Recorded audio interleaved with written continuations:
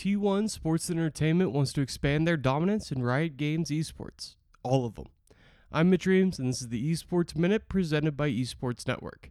If you're a fan of League of Legends esports, two teams are heralded above the rest. Faker's SKT and their rivals Samsung Galaxy.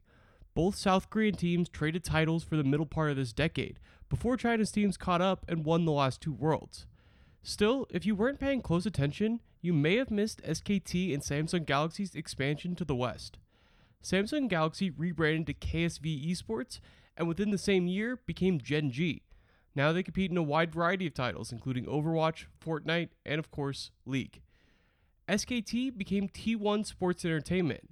Still featuring Faker, now a part owner, the organization is competing in a variety of battle royales, Hearthstone, and, of course, League. But T1's ultimate direction hasn't exactly been clear.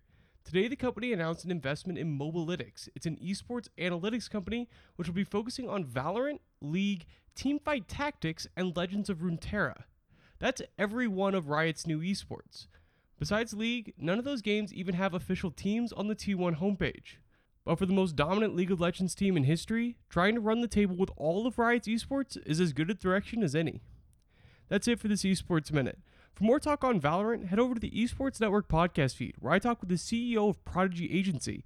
It's a CSGO-focused agency who represents many of the top players in that title, and it's helping their players decide whether or not to make the switch to Valorant.